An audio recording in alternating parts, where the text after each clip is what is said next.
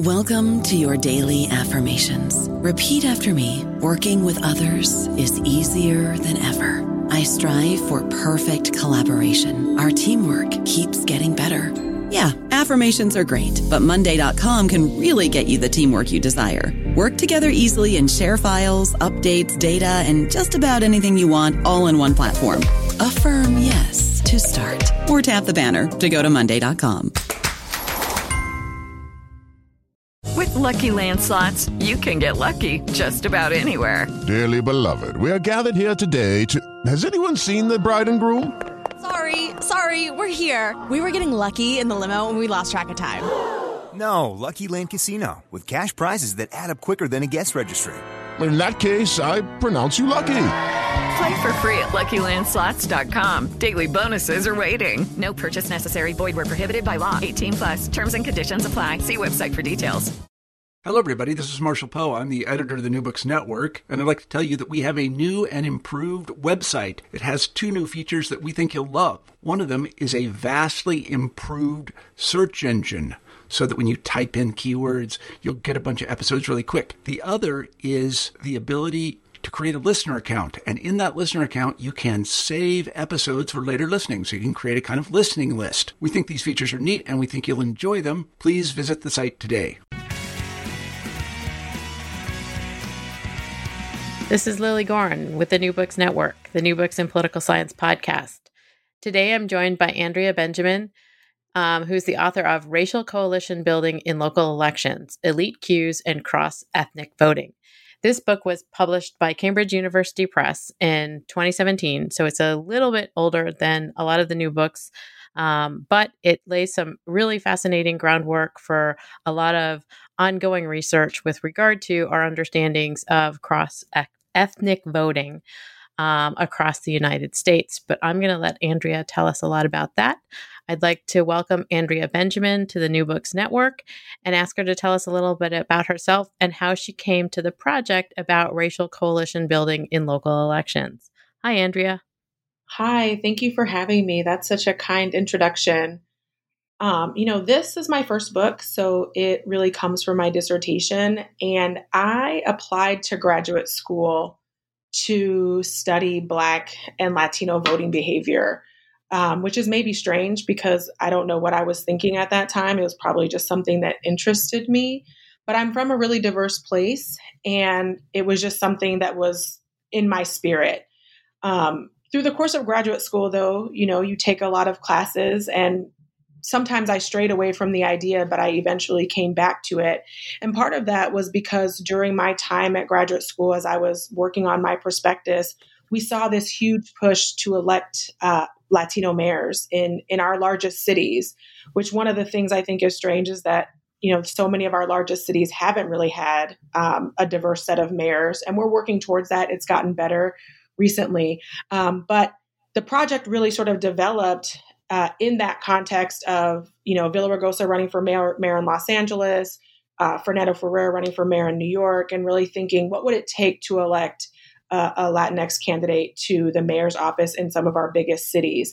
But then it really sort of came together in thinking about the role that partisanship could or couldn't play. And I went to the University of Michigan, so partisanship is a big deal to us.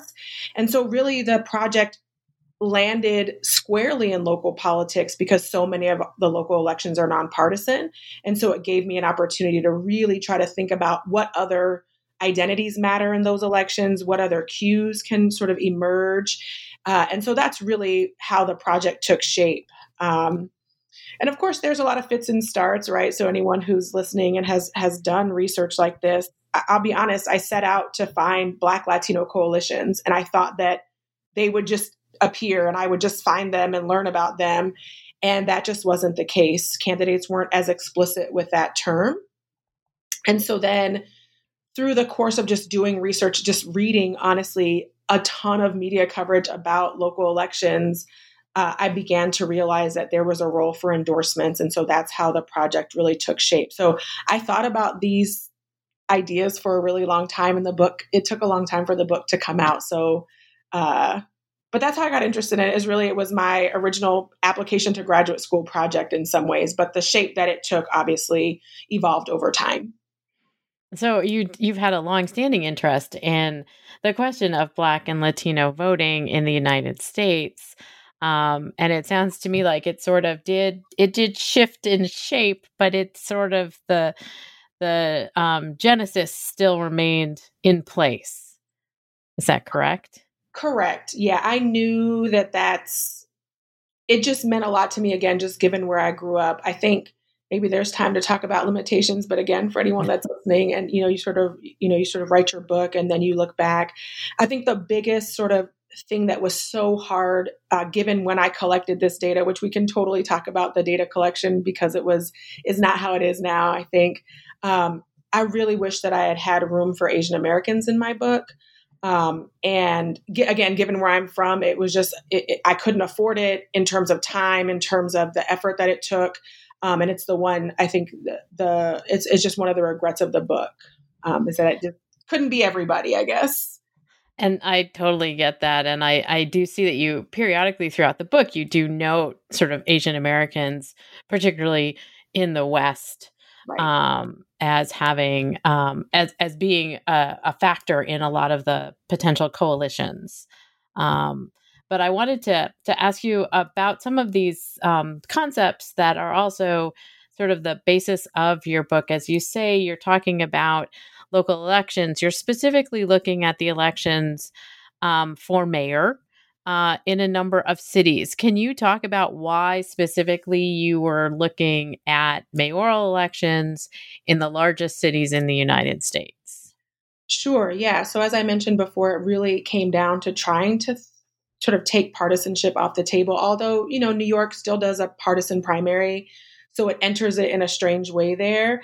But the other piece is that I really wanted to think about the potential for coalitions, right? So obviously Browning, Marshall, and Tabb is sort of that classic coalition literature. Sun and Shine comes along and adds to it. And I wanted to think about a place where there was a potential, right? So when you think about coalition building, you think about the candidate taking stock of, well, who can support me? How can I win? And in a place, if I'm thinking about Blacks and Latinos, like what's their potential for coalition building? I needed there to be enough Black and Latino voters. Latino voters is still tough. We're sort of seeing them sort of come into more prominence. And there are challenges for that community sometimes when it comes to voting.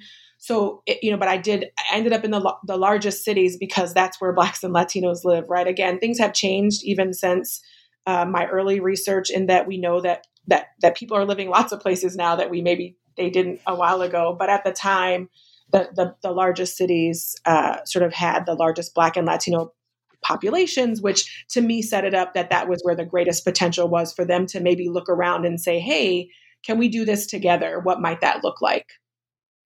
And one of the things that you also talk about, besides the fact that the mayoral elections are mostly technically nonpartisan, in a very sort of bifurcated and hyper partisan time that we live in, is that the coalitions and the sort of elections in the cities are also different than the national or state sort of coalitions and electoral behavior. And I guess that's one of my questions for you is, beyond the partisanship question, how did you see that these coalitions started to operate in ways that were distinct from, say, national politics? Sure. That's such a great question. I think, for someone who studies local politics, to me, it's much more exciting at the local level. And I know people are listening and they're saying, no way, Andrea, because we spend so much time thinking about presidential elections or Senate elections, even our gubernatorial elections. But if you sort of immerse yourself in local politics, there's so many moving parts and there are so many ways that we have access to the candidates when they run and even when they're elected, that to me, it's just a different vibe, right? Like you could run into your mayor at the grocery store in some cities. You might just know your mayor. You can attend these meetings. And so to me, what I sort of the thing I loved about learning about all these elections, and of course, I mean, I guess you might not run into the mayor of New York City. He seems like a busy guy. But where I live, I know my mayor pretty decently, and that's been the case for a long time, each place I've lived. But, you know, and then there are just these strange quirks that come out in some of these elections, right? And so I think local elections, to me, you know, the turnout is lower, right? And so that's one thing that is a challenge for those of us that study this level of government. But I think that because it's lower, you sort of also get to see these people who are so committed to their city, right? So one of the other sort of reform era reforms that, you know, these reforms that come out of local politics is, you know, a lot of mayoral elections don't take place at the same time as presidential elections. And of course, that was by design, right? To, in some ways, keep turnout lower and also make sure that maybe there was less corruption and those types of things. But, you know, so it's Tuesday in May, right? So if you're in Los Angeles, their initial election is usually in May, right? So it's like a Tuesday in May and you're voting, right? And so that's really different than sort of this big 2-year lead up that we do for presidential elections. And that's not to, you know, say anything. I mean, Los Angeles spends a lot of money on their mayoral election. The last really competitive one in 2013, which is in the book, they spent a lot of money for the amount of turnout that ended up sort of generating. So, I mean, local elections just, they just have their own character. And I think they're much more exciting, if I'm being honest. I know this is often a sort of point of contention in political science between people who study local politics and people who study national politics. Yeah. I'm going to make a push here that local politics is the best politics. I don't know if Emily Ferris said that or Miriam. I was going to say Emily Ferris is definitely on board with you on that one. Yeah, shout out to Emily for that good tagline. And so I wanted to talk about some of the terminology that you use in the book, but also how this fits into an understanding of what you found in your research. And so you talk about specifically not only the coalitions or the potential for coalitions. And so as you note, the coalitions that you pay the most attention to are about white voters, Black voters, and Latino voters. And as you say, if you had more time and funding, you would have also integrated Asian American voters. Can you talk about what we mean by coalitions among these groups? Sure. So I want to shout out the reviewers for the book because they really pushed me on this. And so, you know, in the book, it's, you know, I try to say elite as much as possible, right? Because there is, you know, the types of coalitions I'm interested in are sort of elite driven in the sense that for me, you know, these elites have to sort of make these agreements sort of and advertise these endorsements, which to me is the signal that we've built a coalition. It was sort of the easiest way to measure this relationship. Because again, in my initial research, no one was telling anyone, oh, I built this Black Latino coalition, please support us. Again, in later elections that has happened and it maybe had, you know, mixed results.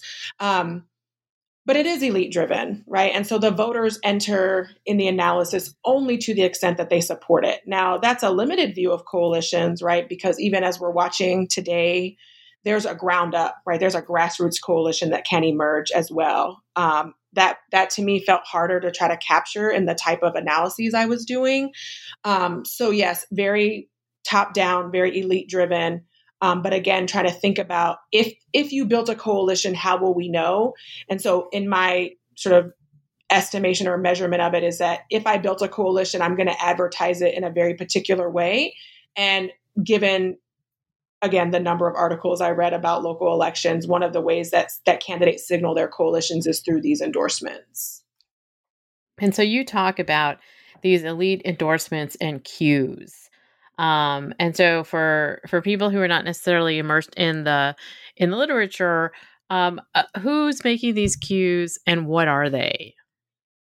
Sure. So cues are, you know, just little packets of information that a voter might use. Obviously, in most of our elections, the greatest cue is partisanship, right? If you haven't studied up and attended a million candidate forums or done all your research on who's running for judge in your area, you yourself might show up to the ballot or to the voting booth and you look at your ballot and say, well, I belong to this party. I see my party's letter here. I'm going to vote for them, right? That's sort of like just a very well-known cue. And so to me, the endorsements enter as a very similar piece of information, right? And so a lot of groups will give endorsements. Other candidates will give endorsements. And so throughout the book, there are different ways that we try to measure that and think about that. In the Los Angeles example, for instance, in 2013, we're able to collect some exit poll data. And, we asked people sort of, are you aware of any candidate endorsements? And for African-American voters in Los Angeles, very aware accurately of who Magic Johnson endorsed, right? So even though we might not think of Magic Johnson as the most political person, when we reached out to the community and asked who are the top Black endorsers in this election, for African Americans, it came back as Magic Johnson. So we put him on the exit poll. And again, African Americans were very aware of who he endorsed, and it didn't cause it, right? Because it's not causal, but those voters did support the candidate that Magic Johnson endorsed. But other, newspapers emerge in the book as sort of the best winners, right? And part of that is the timing of when they endorse. So typically a newspaper is the last endorser. They're not the first endorser. And so they've had the whole campaign to sort of take stock of things. They can count the other endorsements. And so they have, I think the 25 elections that I look at a little bit more in depth in the top 4 cities. So New York, Los Angeles, Chicago, and Houston, they have the best record, right? If there's 25 elections, they pick the winners maybe like 22 times or something. So organizations, local organizations, newspapers, other candidates, these are the people offering the endorsements. And again, the belief is sort of you as the voter can sort of use that information in the same way that you might use the party affiliation on your ballot to say, oh, hey, I support the Sierra Club. I love the environment. They've endorsed candidate A. I will support candidate A, right? And so they act as these little pieces of information that require a little bit less lifting for the voter to the extent that they want it. I always still encourage everyone, you should do all your research on your candidates. But if you're in a pinch, you might just figure out, well, who do I feel close to? Who do I trust? And then maybe you can see if that organization or that group or even that person or that other elected official has offered an endorsement and use that information, which is pretty efficient in some ways. So like the partisanship, as you've noted, it's a way to have us understand or cue the voter in terms of saying, this is, I think like you do. And so this is the person who's in line with that thinking. Correct. And this is part of your theory. That's the basis for your analysis in the book, which is co-ethnic elite cues theory. And we've talked a bit about elite cues. We've talked a little bit about co-ethnic. So can you put it all together for us? Sure. So I guess let me just start with this takeaway, which is I usually tell people is that I don't think co-ethnic endorsements matter in every election. I think that that's not giving enough credit to voters to be savvy. But in the book, I do think that there are certain conditions where Blacks and Latinos decide to tune into co-ethnics, right? People who share their racial ethnic identity to figure out who to vote for. For African Americans, those conditions are a little bit more flexible, I guess. And so endorsements from a Black organization can, in fact, help some candidates do better among Black voters. However, for Latinx voters, the conditions are just a little bit different, right? And so what matters to them is the context of the election. It matters for Black people too. It's just to a different extent, or it looks a little bit different. But by context, I mean sort of when are we thinking about our own racial and ethnic identity? And so I talk about the racial and ethnic salience of a campaign. And so again, if the point of the mayoral campaign is simply things like, how do we get our property values up? And are we going to bring this development to town? There's nothing about my theory that would suggest, oh, in that condition, Blacks and Latinos are looking to other Black and Latino organizations or leaders to make a decision. That sounds ridiculous. But if the race were to be something racialized, right, and we can think about the current context we're in right now, where we have all tuned in to our city budgets, our city council meetings, and there is a racialized issue, policing, right? How are we spending our money on policing? Do Black and brown communities feel differently about that issue? Do they want to see the money spent differently? This might be a time where in a local election, yes, Black and Latino voters might be thinking to themselves, which candidate should I vote for in my next mayoral election? Well, last time we were thinking about these police budgets, candidate A said, let's fully fund the police. And candidate B said, let's reallocate funds. What are other Black people saying? What are other Latinx people saying, right? And so in that sense, it's the context that would then lead them to look around to other people that look like them, as you mentioned, maybe that they trust, and say, oh, Black people say, let's vote for candidate B. Maybe I'll vote with them. Again, not everyone's going to do this. Some voters are going to spend the time to do all their own research, totally respect that, think that's a good idea. But again, if the election was just about property values or some type of zoning question, even though those things can have racial impacts, I don't know that I think voters would just tune into other co-ethnics. That seems a little, that seems unlikely. But in the book, again, when you do some of this research, you have to make choices. And so even though in the real world, race and ethnicity can become salient in numerous ways, for my research, I kind of had to be careful about some things, right? So race and ethnicity can enter an election in negative ways, right? And so the example that I like to give from the book is in 2001, when Fernando Ferrer first ran for the Democratic nomination in New York. Again, it would have been so great. He would have been the first Latino mayor, Puerto Rican mayor in the city's history, right? And for those keeping track, we still haven't achieved that goal in New York City, the most diverse city in our country, right? So he's running against Green, I believe, 2001, yes. And all of a sudden, these mailers show up in people's mailboxes and they say, can a Puerto Rican run this city? That's extremely negative, but it's it's like a racialized or ethnic context, right? And so in that situation, I would expect that Black and brown voters in New York City probably were like, hey, that's kind of racial. What does that have to do with anything? We're supposed to be picking the mayor on these qualifications. And so again, in that situation, we would expect them that there's a chance that they might look around and say, well, what are other groups saying about this candidate? Can I listen to them? But that's negative, right? And so at the point you're about to collect all your research or, do these expensive experiments at the time, again, it's cheaper now. So, things have changed. I couldn't risk it. Right. And so the other way that race can enter in a more positive way is, oh my gosh, this will be the first X group member to lead our city. Right. And so in that sense, it's a much more positive thing. It's at least framed more positively. But even for the book, I decided for my studies, which I think we'll get into with the experiments, is to just talk about it in terms of issue positions, because that's the other way that race can enter. Right. So again, thinking about our current times, for a candidate to come out and say, I support Black Lives Matter, to me, that's racial, right? And so they're making a decision. For those that support that, they're going to be thankful. But for those that do not support that, that's also a piece of information for them, right?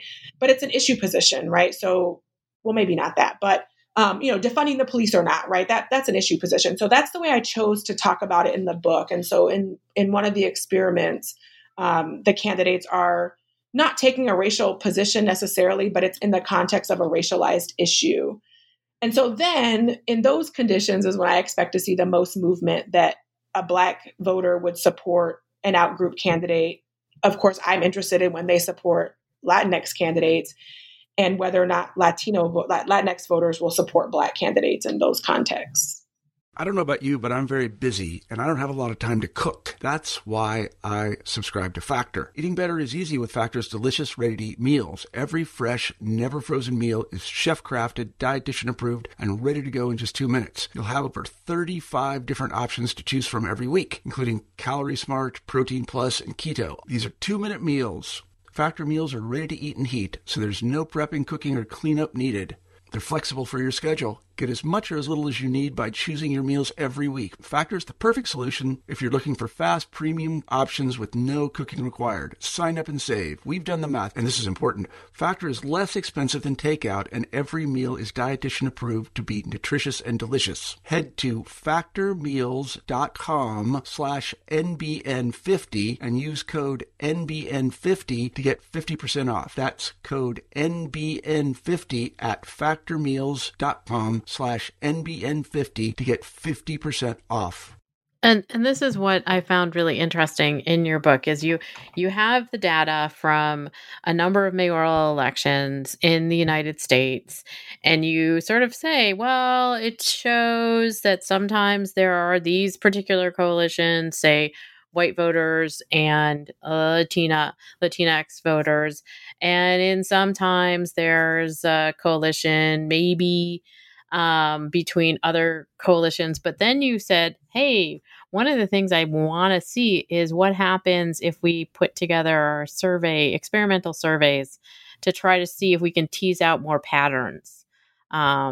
Because your sort of group of elections is not that large, given, looking at 5 cities essentially. So can you talk a little bit about the move from the survey data that you had from the elections in mayors in cities to designing this kind of survey to try to see if you could cultivate more of a pattern?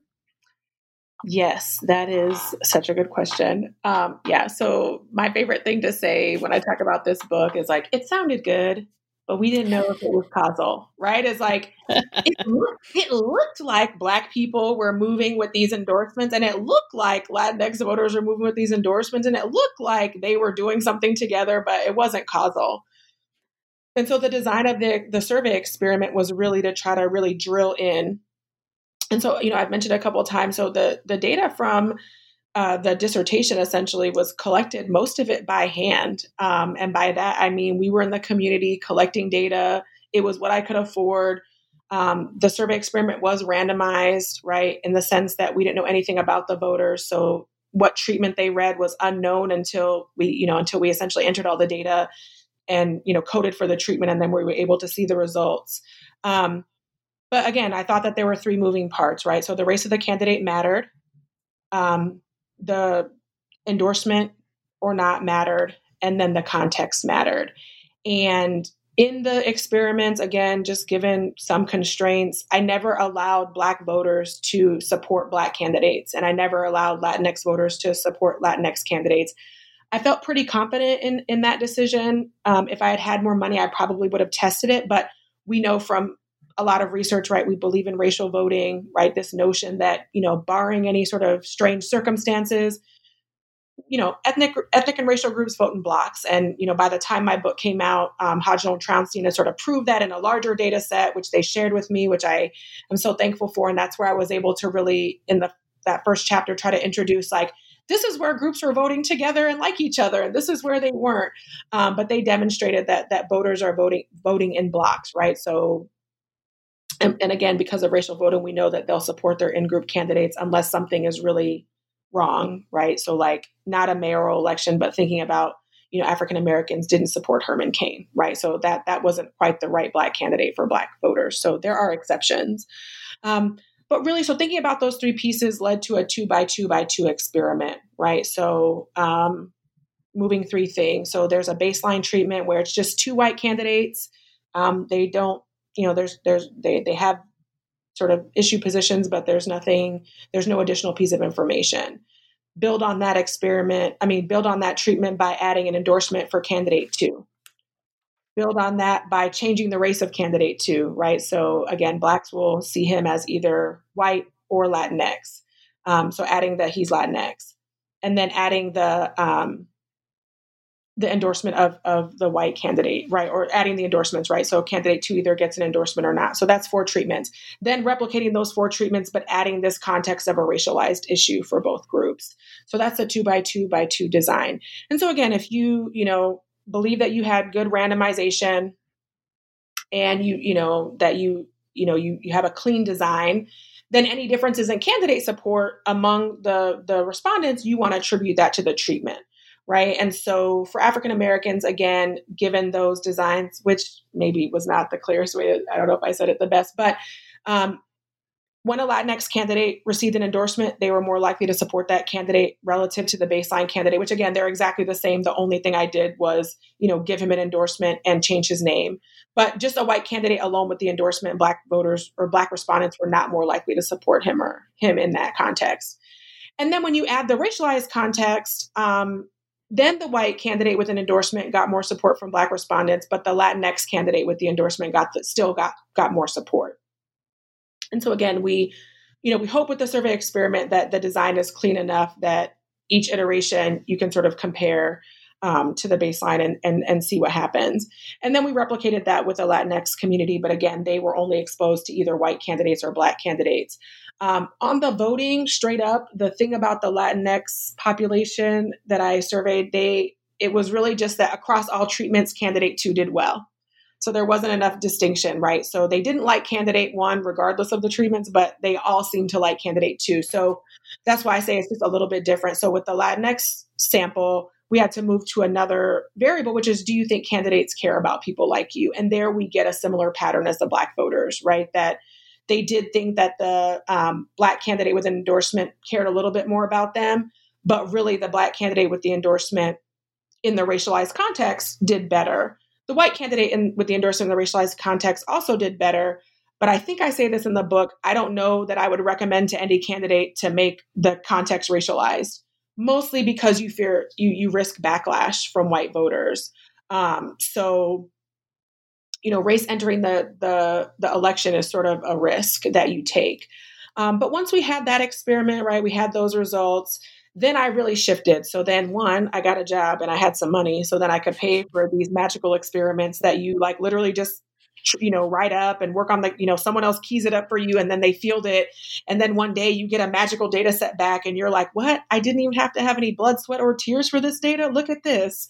But in that one with the national sample, I was really interested in testing support for an actual coalition.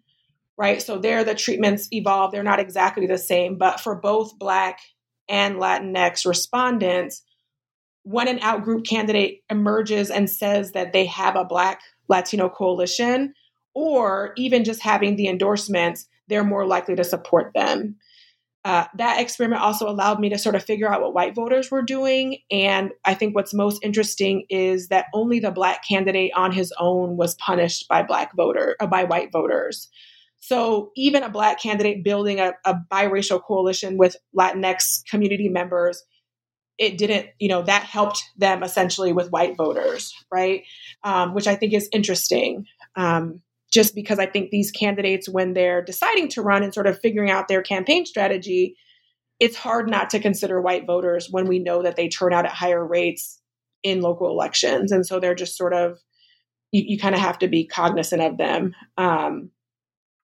And so then with that data, I was able to show that, okay, Blacks and Latinx community members are willing to support these outgroup candidates, even when they explicitly say, I want to build a Black Latinx, coalition. So that was that. But again, that was a national survey and it was easier than the other data to collect, which if anyone wants to email me, they can. I'll always talk about this because it was just it was like night and day. And now we collect data for so much less money and it's so much easier. But I know my data that I collected by hand in and out. Even this many years later, I'm like, oh yeah, it was that thing. And I'll be able to know exactly what it was because I spent so much time with it. So. And so what you talk about in the book, and you sort of, this is a very well researched, obviously there's really deep data in this and you're trying to sort of put together an understanding of what's going on, as you say, on multiple levels. But you also sort of nod your head at, if somebody's going to run for office, they should consider these things. And so can you talk a little bit about how your book, in a certain sense, is potentially a handbook for people who might be running for office, and particularly in diverse situations where they have not only elites, but the voters themselves are possibly taking cues from their ethnic or racial groups? Yeah, so this is such a good question. I've been having a lot of these conversations, again, given our current context, which again, I never would have predicted that this would be the case. It was always my dream, between you and me, to have this book be a handbook to any candidate. And I've worked with candidates in cities and tried to sort of offer this expertise. And some of them have been successful, some of them haven't. So we talk about that. But I think, to me, the number one thing that I learned through all my research is I think candidates need to be willing to listen. And I know that sounds really silly, but I think that that's really the first step to even gaining the endorsement, right? And so if you believe me, if you believe my theory that, hey, I'm a Black candidate, and I really want to build a coalition that's going to bring me to office, and I want to serve these communities, to me, the first step, obviously you need to listen to your own community, but then if you really want to build that diverse coalition, find out what those communities need. And I think in the cities that I've studied subsequently, that's the one thing that I've really just picked up on, is that the candidates that sort of gain that super diverse support, they're good listeners. And by that, I mean, instead of telling communities what they think they need, they're listening to what those communities need and then implementing that into their campaign strategy, right? And so one example that I give that's not in the book, but it's sort of related to my next project is I've done a lot of research in Durham. And Durham has a history of being sort of like a very Black and white town, a Black and white city, a long history of Black political incorporation. They had a Black mayor for 16 years. And then since the year 2000, maybe since 1990, we've just seen this huge Latinx population explosion. And so trying to figure out, well, how are they going to incorporate? And in 2017, a candidate emerged, a Black candidate, that said, do you know that none of our city documents are available in Spanish and none of our meetings are translated out in Spanish? And that, to me, let me know that candidate had been with the Latinx community and just listened. And that doesn't mean that everyone who's a member of that community only speaks Spanish. I know that's ignorant. People speak English. That's great. But some people really do need those documents and need those meetings translated in Spanish. And that was a part of their campaign. They said, the first thing I want to do if I'm elected is figure out, how do we translate these meetings and how do we translate these documents in a meaningful way? They did well with everyone, right? That was a great, sort of just a good example of listening. And even though there's not a Latinx organization at the time in Durham that gives endorsements, it was still just that evidence that, when you're listening to the communities, that's one way to gain their support. And so I think that, to me, is really what I hope people take away from the book, is that, yes, endorsements matter, but we should be asking ourselves, maybe, how do we earn the endorsement? And I think you earn the endorsement from organizations by participating in their process, listening, and offering meaningful responses to their needs. Because, just any old endorsement, who cares? Maybe no one matters. But when we know it comes from the community, it comes from a place of truly wanting to help that community, I think that authenticity really shines through. And so you made mention of the work that you're doing now, since this book came out, and maybe you moved from one place to another place, as many of us academics do. So can I ask you, Andrea, what it is that you are working on now? Sure. So in some ways, I'm working on what could have been in my first book, but I just didn't have my life together in some ways, right? So I am thinking about diversity of city councils and sort of these changing demographics, right? So as I mentioned, maybe at the start of my research for this book, it seemed like, okay, I know where Black and Latinx people live together. It's these cities that, we know them. Maybe Dallas could have been in the book, or maybe San Antonio or something, right? But sort of have to make a cutoff. But now people are sort of moving everywhere, right? And so what is the value of a diverse city council? And one thing that the new project looks at is, as it turns out, our city councils aren't quite as diverse as we want them to be. And so there are limitations to even me saying that right now in the year 2020, and that, again, because local elections happen all the time, we sort of had to make a cutoff with our data. So the data that we coded in the top 100 cities, plus these additional really diverse and really not diverse cities that we added to the data set is 2017. And that's just because even by the time we finished, if we had finished a week later, there could have been an election that made it different, right? So we sort of had to make this cutoff. But then we think to ourselves, okay, so how representative are these councils? And they're just not as good as we want them to be. So to me, that leads to another puzzle, which is, well, what outputs are these councils putting out then? And so the new book really thinks about, right, because I do think who you elect matters, right? You want a council that's amenable to community demands, but it's politics. And so you can't win every time. And I know that. But you still want a council that's willing to listen, willing to engage with you.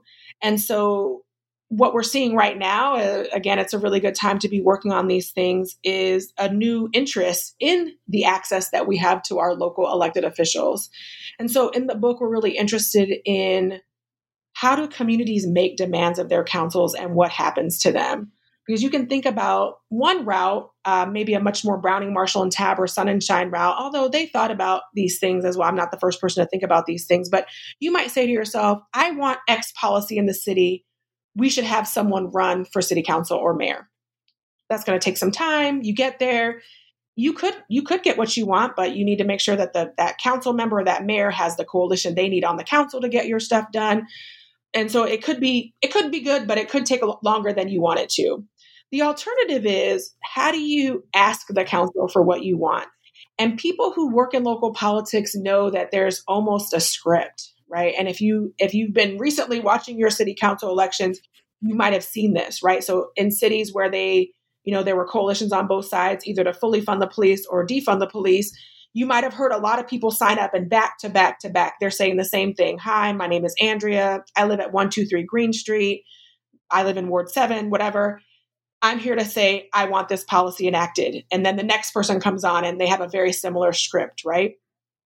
It's that these groups are able to take advantage of the access that we have to local politics, but because they're organized and they can really get people in the meetings and get them to engage, you might see, oh, actually now this council did vote in favor of this policy, or they voted in favor of this other policy.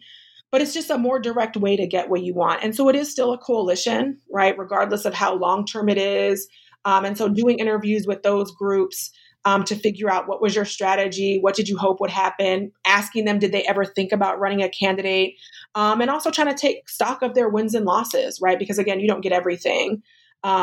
But I think in our current times, probably the most sort of well-known example is the Amazon plant that was supposed to go into Long Island City in New York. And if you think about that as an example, the city council had already approved all the good benefits to Amazon, the tax cuts, the incentives. And the community said, we don't want this here. And they didn't say, you know what, in 2 years, when our city council seat is open, we can run someone and get rid of this plant or this, center. They organized, they emerged, and that did not go into Long Island City, right? And so that's a good example of what happens when the community doesn't want something, or when they sort of organize. And so I'm interested in those cases. And again, to be living through this time and just watching community after community have these conversations, have these coalitions emerge, is just exciting. But it's also hard to keep up and figure out how you can talk to everyone. But that's really what I'm working on. And I think this book, more than the first book, which is, I guess, just the benefits of being where you are in your career in different places, is much more geared towards the community, right? And so even though it's still, I have a ton of data. We created data. There's a ton of data from Durham because I live there. So I have 2 exit polls from Durham. I have over 60 interviews from organizations and candidates and people serving in office in Durham over time. We created a data set of Durham City Council votes. So if you study other levels of government, you might have a downloadable data set of like, well, what were they passing? Who voted yes for who voted? None of that exists for local politics. So we created one of those. We created this data set with 100 cities plus the diverse and least diverse cities. And we have measures for full incorporation, going back to Browning, Marshall, and Tabb, where the mayor's office is held by a member that's a person of color, to the size of their council, to, is it ward and at large, is there term limit? So we have this huge data set. And then we have a ton of interviews from these coalitions to figure out, how did you decide what strategy you were going to use? How did you decide, did you go in knowing that there were council members that were going to be amenable and not? How did you try to get them to change their mind? And places where they were successful and places where they weren't. And so that's sort of what the book is about. And again, it's hopefully much more prescriptive in offering communities a roadmap of, again, it's politics. You win sometimes, you lose sometimes. But if there's something that you really want to see changed in your community, what are some plans that you might make to sort of see those changes come to your community? And so when you finish that book, will you come back on the New Books in Political Science podcast and talk to me about it? Yes, of course. Hopefully in a more timely fashion. That's fine. It's no big deal. Yes, of course. But I look forward, because it sounds like it's sort of the other side of what you're looking at in this book. Exactly. And it sounds like they're really nice bookends to one another also, in terms of also learning about local politics or understanding how local politics has ins and outs in ways that a lot of times we don't pay attention to it because it's not about the president. So, yes, I tell people all the time, sometimes I am completely not knowledgeable about what's going on at the national level, but I can tell you random facts about your city and random votes that they had or random candidates that you had or different scandals. I'm very aware of the local things and sometimes less aware of national things, which is probably not good, but it's how I'm currently living my life. Well, I think it's fine. I think it's fine. There are scandals all over the place, so it makes it all interesting. Thank you, Andrea Benjamin, for joining me today to talk about racial coalition building in local elections, elite cues, and cross-ethnic voting. For anybody who's interested, this was published by Cambridge University Press in 2017. It's a really interesting book, and I look forward to reading your next book, Andrea. Thank you so much. And it did come out in 2019 in paperback, so now it's affordable. Now it's affordable at the Cambridge University Press website. Correct. Yes. All right. Thanks for having me. All right. Thanks so much.